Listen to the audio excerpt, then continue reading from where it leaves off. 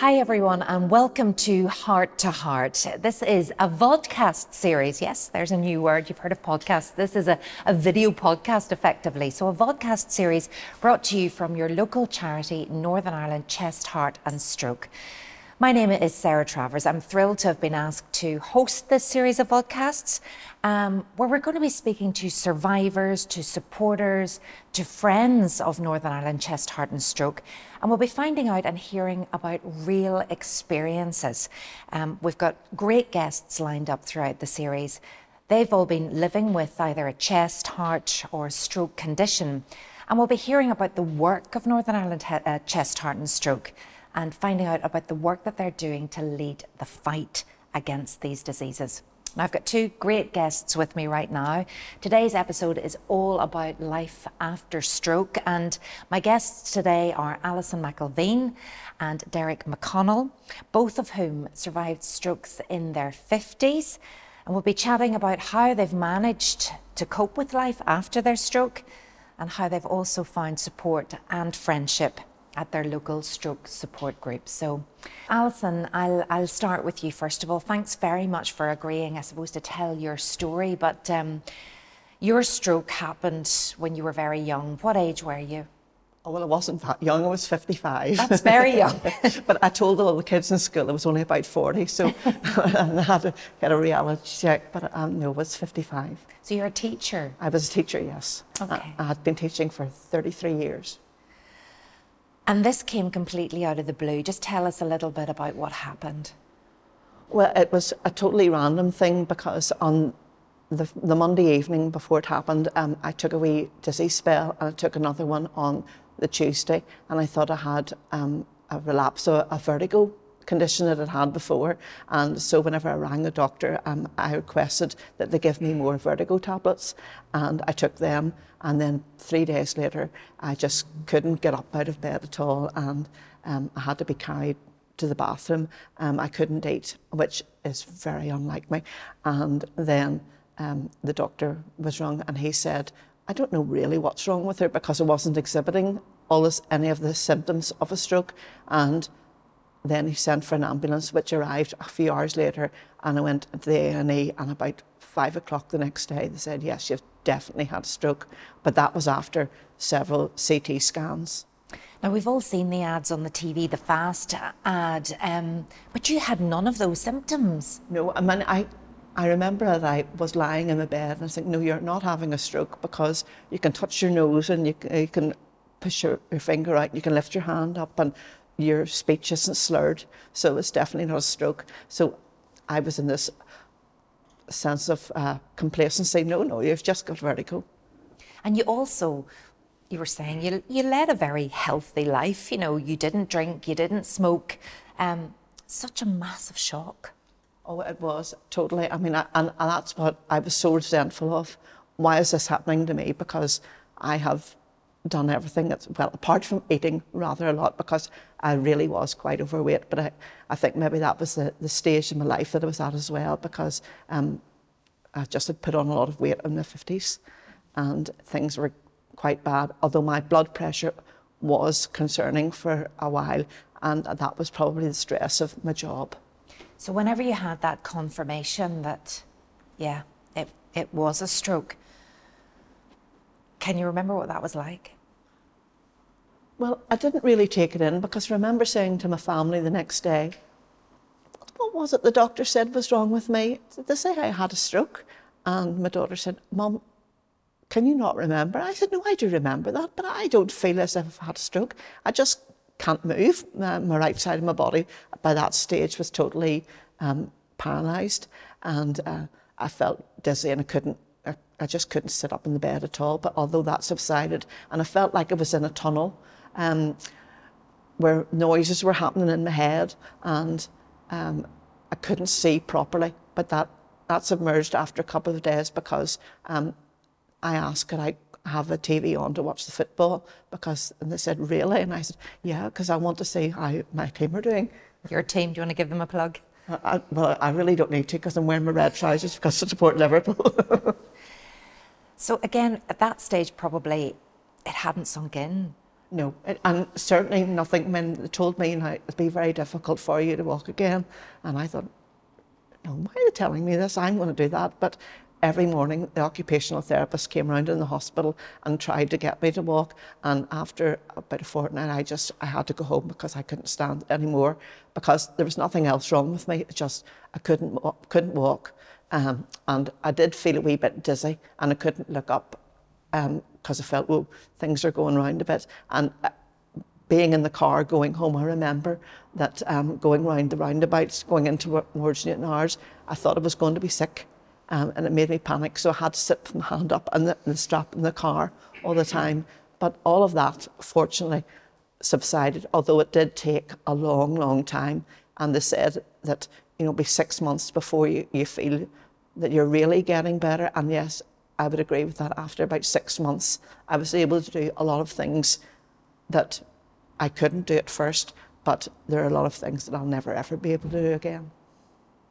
And I'll come back to that in a minute, because yes, the shock of it, then you're coming home and you're learning to live in an altered world. You're not the same person perhaps that you were before. That's right, and it's being dependent on people. You don't want to be a burden. Yeah. And having to ask them to take you to the bathroom and to cut up your meals and the food, it's really very humiliating. And then you try to do things yourself, and then you realise whenever you're sitting in the bathroom and you can't get out. And my husband had gone at one stage to get a prescription for me, and I was sitting in the bathroom crying because I couldn't get out. And I thought, wise up, you're 55, get yourself together. And so I crawled into the living room. I mean, it's harrowing, and it's shocking, and I suppose there must have been times when you think, why did this happen to me? All the time. It was one of the things I was most resentful of. Very difficult too for your family, because suddenly, mum's come home or your wife's come home and she needs cared for. How difficult was it?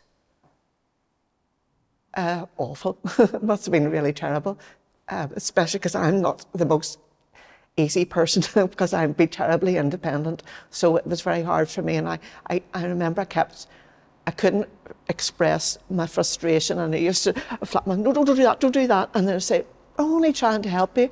And I would say, well, I need to do this myself. And so I kind of taught myself to do small things around the house, and that's just the way that you get on. And my husband bought me a robot vacuum cleaner because that would help me clean the house. He's very considerate. Well, there you go. Why didn't he get it years ago? You were told that you would never walk again. I saw you walk in here. You won't be held back. You've fought every step of the way as well. Well, the consultant in the hospital said it was because I'm very feisty, and that would have stood by me, and I think he's probably right. Although having said that, there are other things that I find more difficult. I'm very emotional. I cry at adverts on the TV, and I'm not depressed. I mean, I remember my daughter came into the room and she said, why are you crying, mother? I said, because the advert for the Lion King was on and Mufasa dies. And she said, but it's only an advert and you've seen it about 20 times. She said, I know, but he's a wee lad, his daddy dies. No. And would you have been like that before? No. No. Derek, you're sitting listening to all of this. Now, you two wouldn't have known each other 10 years ago, but you know each other very well now.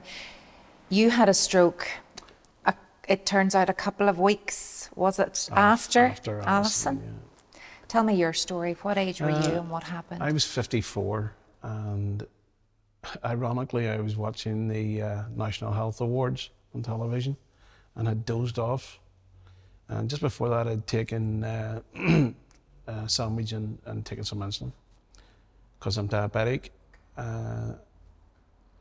To that effect, then I dozed off, and I woke up after about half an hour and I couldn't see. I went to stand up, and there was no legs there.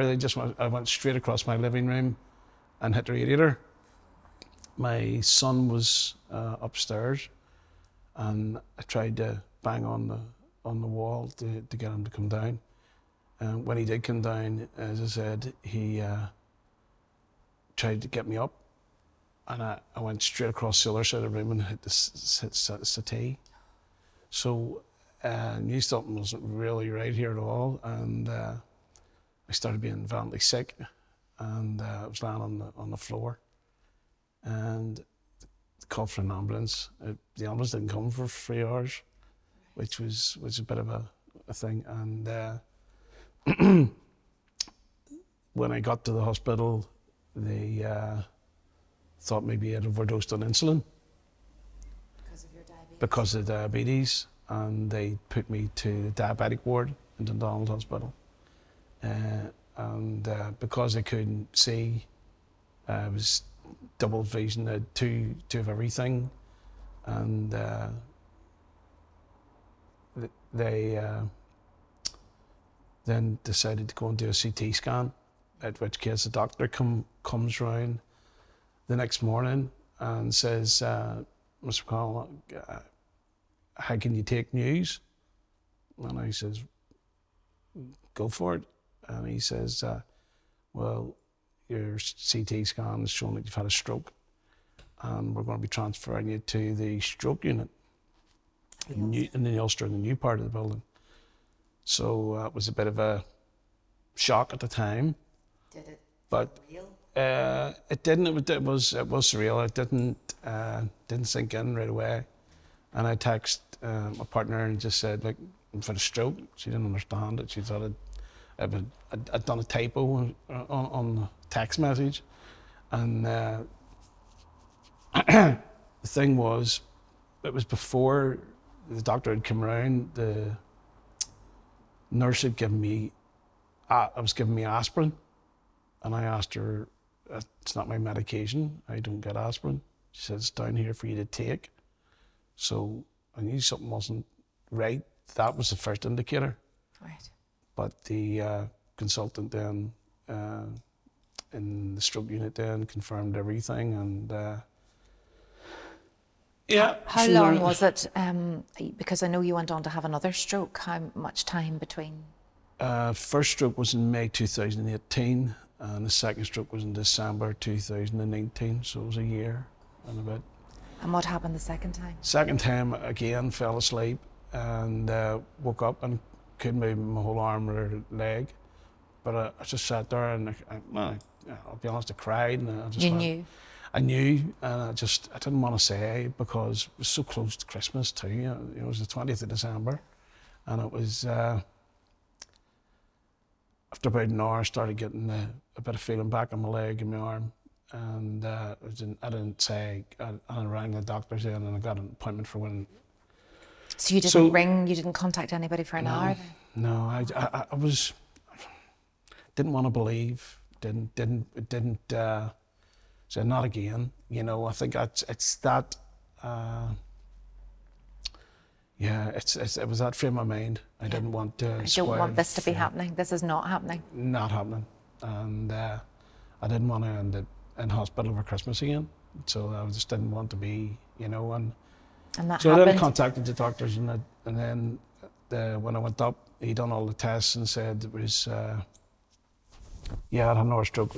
The two veins in the neck were blocking, 75% and 65% or something it was, and I've got sleep apnea, which also can cause a stroke as well. So you can go to sleep and not wake up, believe it or not. But all these things I've had to deal with. Yeah. And to be honest with you, it's been life-changing, and it has been a bit of a challenge, uphill climb, and I think that's And for those people, you know, watching this, maybe there's someone who's just experienced something similar, has had a stroke. You're both here today. Life does go on. It just goes on very differently. What sort of person were you before stroke? I was a very outgoing person. I've always been a bit of a wind-up merchant, bit of a joker and things, and I would have played golf 3 times a week. That doesn't happen. It's been a complete social. I don't interact, don't go out. Obviously, COVID hasn't helped, but I just withdrew in and What's been the hardest thing, Derek? Depending on other people.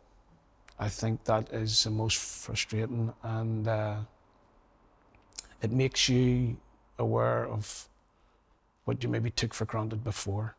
And there's people,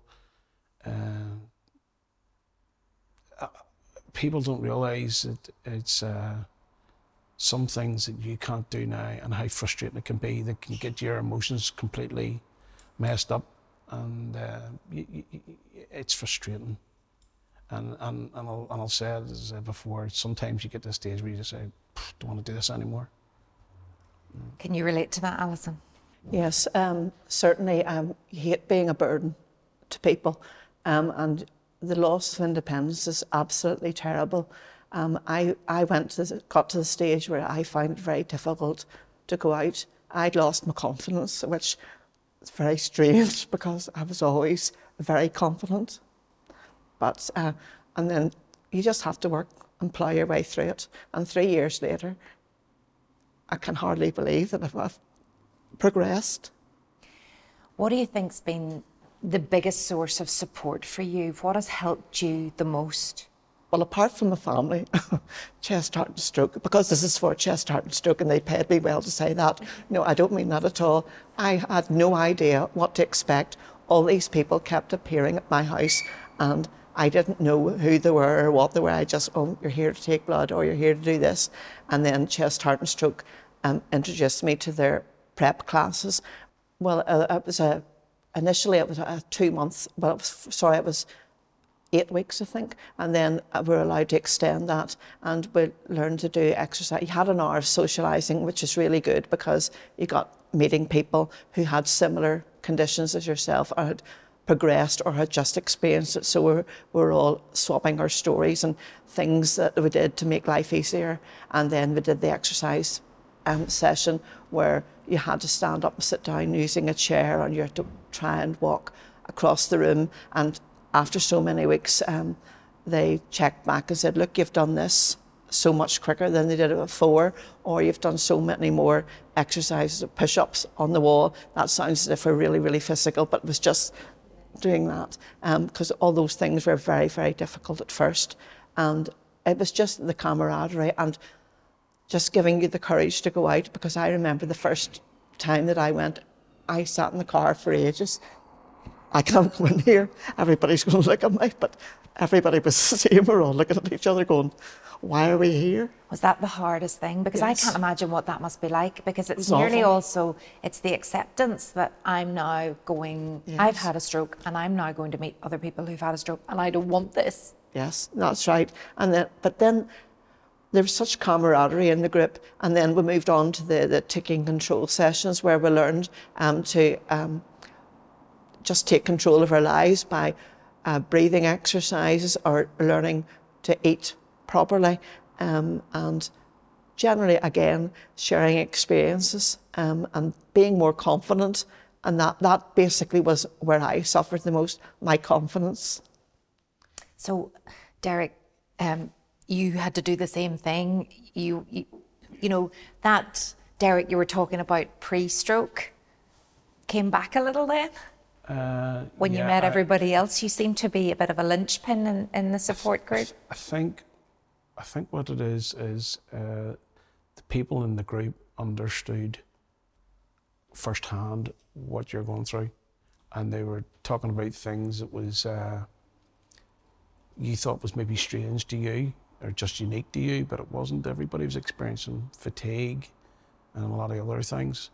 Now I also bad anxiety, and I'm a very outgoing person, but I found myself I couldn't, and still probably don't as much, because COVID kicked in and made it a wee bit more difficult.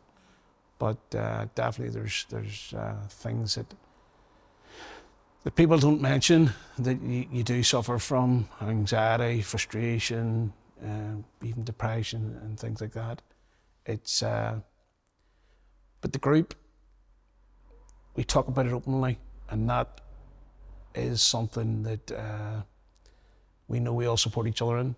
So I think that's a big bonus, you know. You touched on COVID, and you know that must have been awful when suddenly here was something that was helping, and the camaraderie and, dare I say it, fun and joy was coming back in, being able to experience things with others who knew what it was like, and then that was all taken away from you. How did you cope? Well, when COVID actually kicked in, I contacted Dawn from Chest, Heart and Stroke and asked her would it be okay for me to get the telephone numbers of people and set up a WhatsApp group, and we called it the Crazy Crew. And it's basically, it's for want of a better word, it's like the Waltons. Everybody says morning, good night, and they share a joke, a menu, a bit of banter, and just basically, because not everybody has someone there. There's people live alone, so it's a support for them as well. So I'm sure it was invaluable for people. Well, I only set it up because I thought it would be a good idea to keep everybody in contact, but it's turned out that it's been more. Everybody's we actually done a play through Chest, Heart and Stroke and one of the arts people called Stephen Beggs, and we done it through Zoom when COVID kicked in. Everybody's been on Zoom. And it's 10 minutes, and it's called Different Strokes. And the message we were trying to get across was that that COVID was a bit of an insight into what it's like to have a stroke, because you're restricted. Yeah. You can't go where you would like to go. You can't do things you'd like to do. So it was just sort of like basically walking in our shoes. So it sort of was trying to get the message across that there's different things within a stroke. So there's more to what the ad gives, FAST, is there's a lot more to it, and there's a lot more to live with, and that's what we're trying to get across. That's amazing, actually, and it's made me think differently, because for the first time, the wider society knew what it was like to be restricted and not in control, or be able to have that freedom. And Alison, you obviously took part in the WhatsApp group. Has it been good for you, and indeed the play? It's been absolutely amazing. Without the support of my friends in the group, I don't think I would have coped, because I like to think I'm very independent, but everybody needs somebody, even if it's only for a laugh. And I know we were having a chat earlier, and you know, the WhatsApp group too, the fact that you all checked in on each other every day and morning at night, you could tell, you know, if you didn't hear from somebody. That's right. I remember way back, there was one day that I was feeling particularly fatigued and really, really bad. And I had another phone call, and it was Derek. I didn't think everything was quite all right. Don't worry, everything will be all right. And we had a wee chat, and the next day I was grand. But those are the days, and that happens now and again, where you just feel that your body can't cope with anything, and that you could sleep really for Ireland. It's really very, very strange. Even trying to walk about is more difficult, and trying to keep focused, and you just need to rest. Your body just tells you, that's it, I'm going to have a rest. And does that happen, you say it's not all the time, but? Certainly with me, it used to happen at first all the time. When I got out of hospital, I would have had a wee nap during the day, and I would have maybe dozed off in the middle of a film. Maybe that's my age, I don't know. But certainly I'm much, much better now, but occasionally we'll just get a day when everything's very, very difficult. And you just have to say, this is just the way it is, and tomorrow will be fine. Yeah. And I think what's lovely is you said there to have these friends. So all of the people that have gone to the support group have become really good friends. Absolutely, and we're now taking part in a pilot scheme run by Performance Breakthrough to improve the neuroplasticity in our brains and to help bypass the connections that are all mixed up due to stroke. And because we have different problems, we all do different exercises better than others.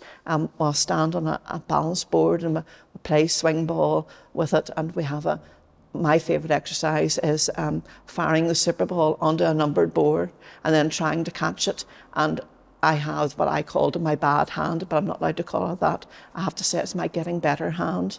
And my left hand, which is really, really alien to me because I'm a totally right-sided person, but I had to do everything with my left hand, but I can now catch better with my getting better hand now. Oh, so things are moving forward. And what's so interesting, I mean, that's actually a research project for Ulster University, and it's quite intense. Dr. Neith Kennedy is behind that as well. So that's how long is that going to go on for then? They said 6 months. Now we've been doing it, and it's quite intense, twice a week or something. Well, twice a week, and as I said, one of the girls in the group had been able to play her violin, which she hadn't been able to do for 7 years. Because her right hand, I think it's right hand, Suzanne's right hand was lacking, but she'd done it and videoed it, and it was like inspirational for everybody else. You know. Is this pioneering? Are they trying to find something? This is a pilot. Yes, she's just trying to get the connections in the brain to rewire or circumvent to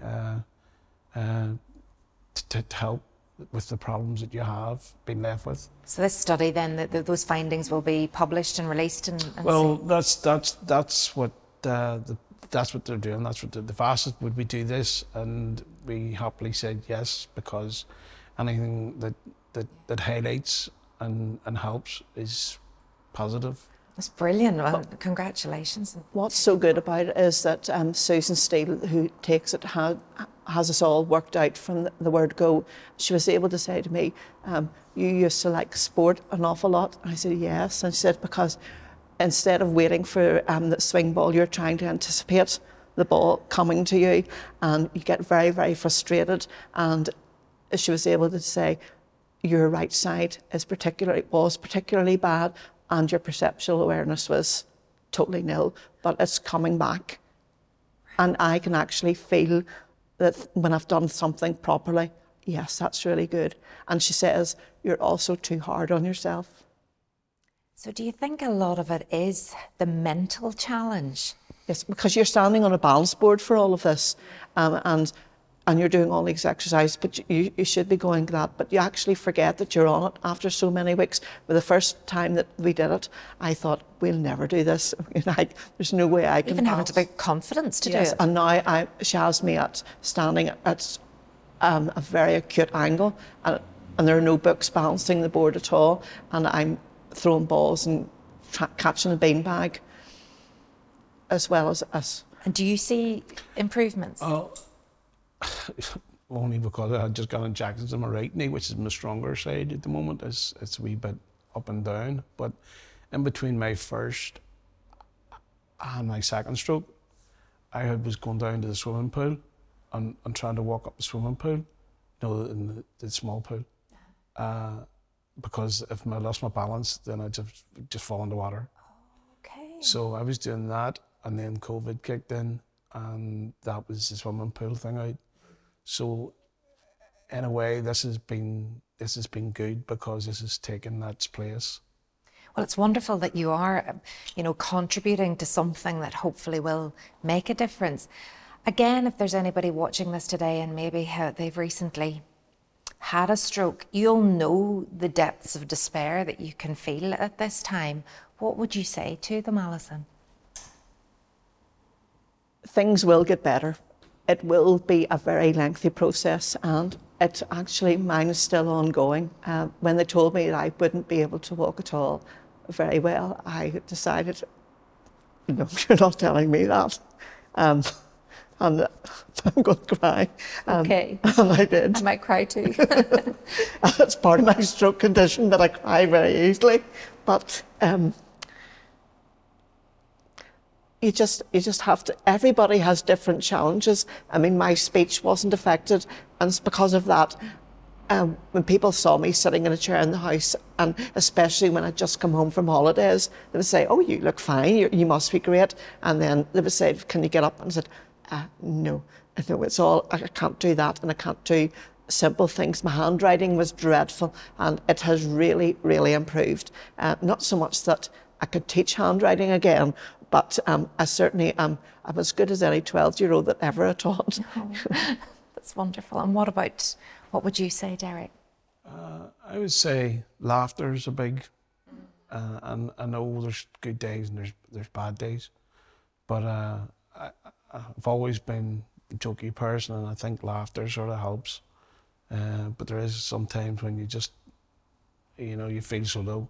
But I think that's what the group does. They keep everybody in a high, and try not to go low, because there is light at the end of the tunnel. How's life for you now then? It has good days, has its bad days, and as I said, just with a lot of other medical conditions, the stroke just made things difficult. Not working anymore, it was a big thing.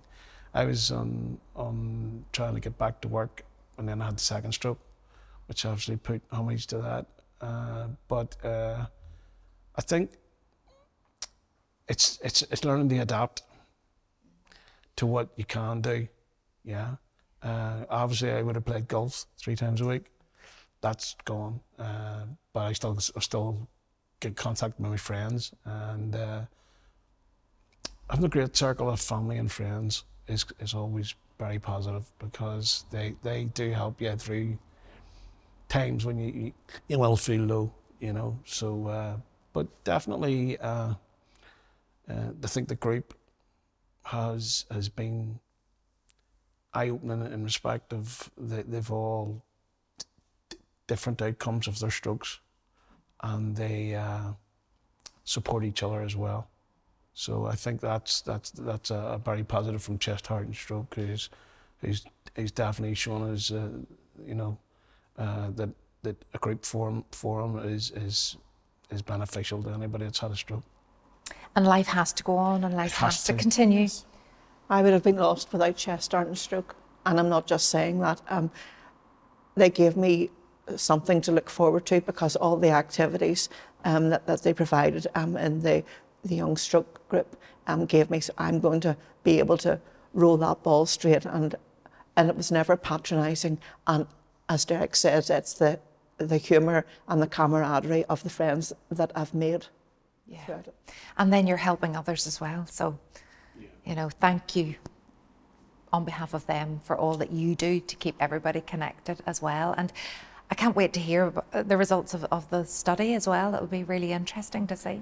Well, one of these days I've told my daughter I maybe get onto the badminton court and be able to play again. And she said, well, I wouldn't worry about running around too much, because you didn't do that in your latter years, because she's very cheeky. She is a bit cheeky. So that's your goal, to get back on the badminton court in some way, shape or form? Even if I just have to stand there and look pretty. Do you have a goal, Derek? My goal was getting back to work and trying to get playing golf again. No, it's not, but that's not going to happen. But what I did was, I always liked fishing, and last year I actually bought a fishing license and stuff, but I never went fishing. And that was me saying, if you want to, you can. But I never ever couldn't take myself out, and I've done the same this year and still haven't been fishing. So it's building the confidence needed. It's the anxiety is a big issue for you. Yeah, but definitely it's trying to replace maybe something you did before with something that you can achieve, that you can do. That's realistic. It's realistic. Adapting to what you want to do, and which is not easy, and people don't like change, and you could see how you want to be what you were before, but I suppose adapting and accepting and still having goals, but trying something new. Yes, and I don't want people looking at me and saying, oh, there's that woman, and she used to be so active, and now look at her. So I'm now, look at that crazy woman that walks up and down the street practicing her walking and trying to get fit. And definitely, and I've never felt so healthy, because I'm eating my 5 a day, and I'm trying not to eat chocolate or fried foods, and I do try to get out walking with my husband and the dog. I believe the dog is, both of you have dogs, and you love your dogs. Buster's my best mate in a sense. And a word that you just used there was acceptance, and acceptance is one of the hardest hurdles to overcome. Because when you can get past that hurdle and accept it, there is certain things you can do and there's certain things that you can't do. it's definitely the first hurdle to cross. Yeah, sometimes just in your own head, and that mindset is so important. I think you're both incredible. There's a lot of time that people frustrate you because they maybe say the wrong things or they ask silly questions.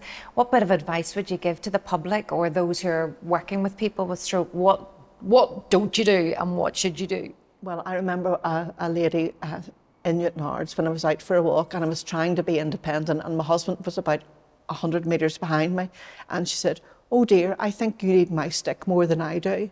And I looked at her, and instead of losing my temper, which would be very like me, I turned round and smiled sweetly at her and said, "Oh, did you have a debilitating stroke too? And is that why you use a stroke? Because they told me that I wouldn't walk very well, but I think I'm doing rightly." And at least she had the good grace to apologise. She said, "I'm so sorry." I said, "It's all right. I You can understand." never judge. Yes. You never know. I do walk a bit like a zombie, but you know what? It's far better than being stuck in a wheelchair all the time. Absolutely. And Derek? I think what you're doing is you're trying to make people aware that there's more to the arm, the mouth, and the leg as in stroke, and that as one of the Imagines say, all disabilities are noticeable or are different, and the stroke one is a wee bit more than just the ad. So much more. Thank you both for sharing your stories and, very different experiences, but this support group and the camaraderie, it's really lovely to see. And, thanks again to Chest, Heart and Stroke for facilitating that. I hope you have enjoyed listening to this podcast. We're going to be back with many more great guests like Alison and Derek, but looking at all different kinds of issues. So next up, we're going to be talking all about women and heart disease. So that's the next episode. Thank you so much to Alison and to Derek. You can also follow Chest, Heart and Stroke on YouTube, Facebook, Instagram or Twitter, and they'll keep you up to date on when we're going to have further episodes. We'll see you next time.